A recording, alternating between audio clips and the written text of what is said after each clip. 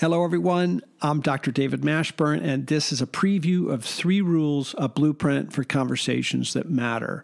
This series is built to provide you with what I believe will be the clearest, most repeatable path to approaching any conversation where conflict might occur. It's a framework you can use at work, at home, in the boardroom, as a leader. You can use it with somebody you're reporting to, with your kids.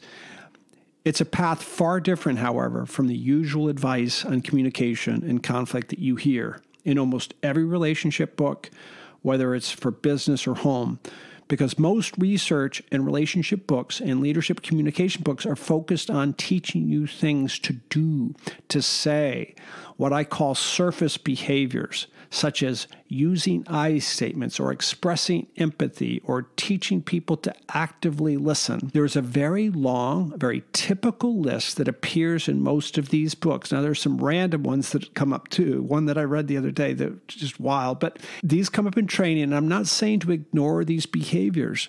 They're trying to teach you something that is helpful, and they are helpful behaviors. There's a profound but here. This way of trying to get people to do conflict better rarely works. And if it does, it's short-lived. It's not sustainable. It can even be discouraging and counterproductive to many people. Why is this? Well, basically, folks, our conscious mind has little control over our unconscious mind when we are in the most difficult moments of conflict, and we know how those moments feel. No matter how many skills our conscious mind has absorbed will most likely be overridden quickly when the conflict gets thick, when emotions are running high, and when people are digging into their positions or spinning a story that doesn't compute, or someone becomes adversarial or sulks, or when someone just uses strategies that we're totally unfamiliar with, which, by the way, happens all the time. Our real response to all of those things starts far below the surface. Our unconscious mind completely takes control in those moments, and we will usually either freeze and avoid and walk away and sulk, build resentment, or we go to battle, and 2 things are happening simultaneously. Yes, our central nervous system is going into fight or flight, but there's far more than that going on under the surface. And I'll talk about that in future releases. The point I'm trying to emphasize, I can't emphasize enough, is that no amount of relationship advice or learning new skills is any match for your unconscious mind, your unconscious patterns of dealing with conflict. These conflict patterns and strategies are unique to you, and also no match for you dealing with anybody else's unique strategies that they bring to the table. So instead of you trying to learn 1,000 skills in communicating around conflict and thinking that the next book is going to help you, we need to enforce rules upon ourselves, 3 to be exact. In my experience as a clinical psychologist with 37 years and over 50,000 hours of providing psychotherapy, psychological assessment, coaching leaders, teaching grad courses on leadership and management, I can say with great confidence that there is currently an enormous missing piece when it comes to understanding our approach to conflict. That's why a few years ago, I set out to figure out if there was a way we could reverse engineer what years of psychotherapy provided most successful patients, because they did end up communicating very well. And it's a long story, and I'll tell you when the time is right how I discovered these 3 rules that lie at the core of every great conflict you've ever experienced, and at the center of every positive negotiation, that stand at the core of every lasting partnership practice. Any great inspiring relationship uses these without knowing it. And they're not tips, they're not tricks, they're not skills, they are rules that the person unknowingly enforces upon themselves. And back to what I said before about how little control we have in managing our unconscious mind. When it comes to conflict or avoidance, fear and anger, the thing we must start with are our constraints, or rules. We need clear guardrails. Guardrails are the only way to prevent our unconscious mind from hijacking the conversation. These constraints must be so precise that they will cover every possible crevice our unconscious mind might try to seep through. And while doing that, at the same time, encourage us to say what needs to be said. These 3 rules do just that. In my experience so far, if you truly enforce them on yourself, and especially if you agree to them with a team or organization or your spouse, yes, they'll change your behavior, but they'll do so only secondarily to changing you. They'll change the state of being going into a potential conflict.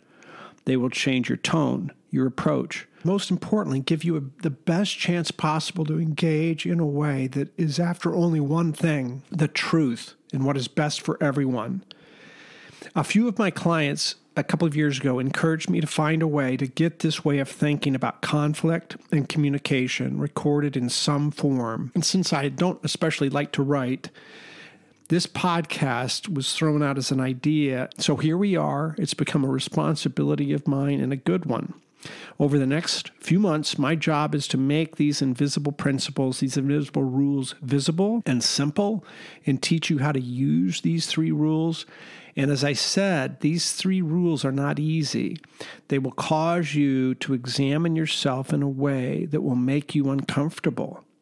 But the discomfort is worth it, because most of you know that it's only through discomfort that our growth and adaptation occur in any endeavor.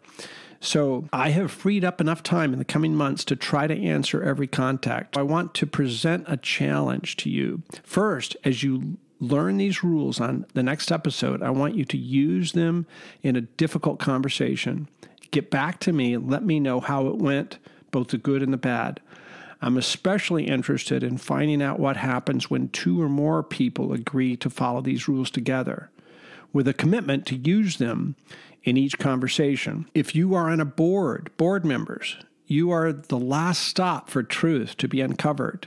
And I've been privy to a few boards being manipulated by leaders who are very skilled at getting you to avoid the toughest questions. These 3 rules will give you a path to address things that need to be addressed in the most gracious way you can imagine.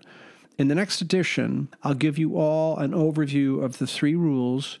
And there are 3 conditions. Much like with NASA, there has to be conditions for this rocket to take off. In the same way, there are conditions underneath these 3 rules that always need to be looked at.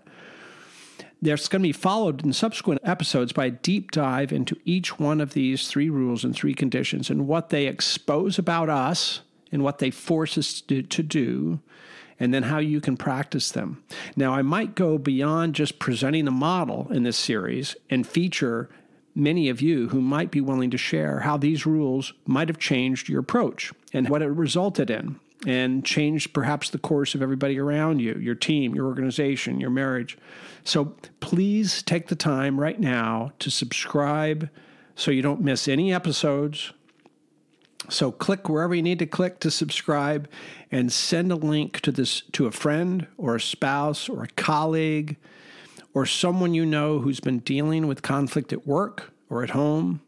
And as you listen, think of an ongoing conflict that might exist in your life, or think of past conflicts where relationships were damaged, and you will be able to assess where things went wrong, because these rules will expose those. In the meantime, I encourage as many of you who have an inclination to reach out to me, even now, on 3rules.co. That's the number 3, rules.co. I'll try to answer every email, and anybody who does email, I'll send you a 1-page synopsis of the rules. You can post them in your home, your office, with your spouse, and I look forward to talking with you then. Talk to you soon.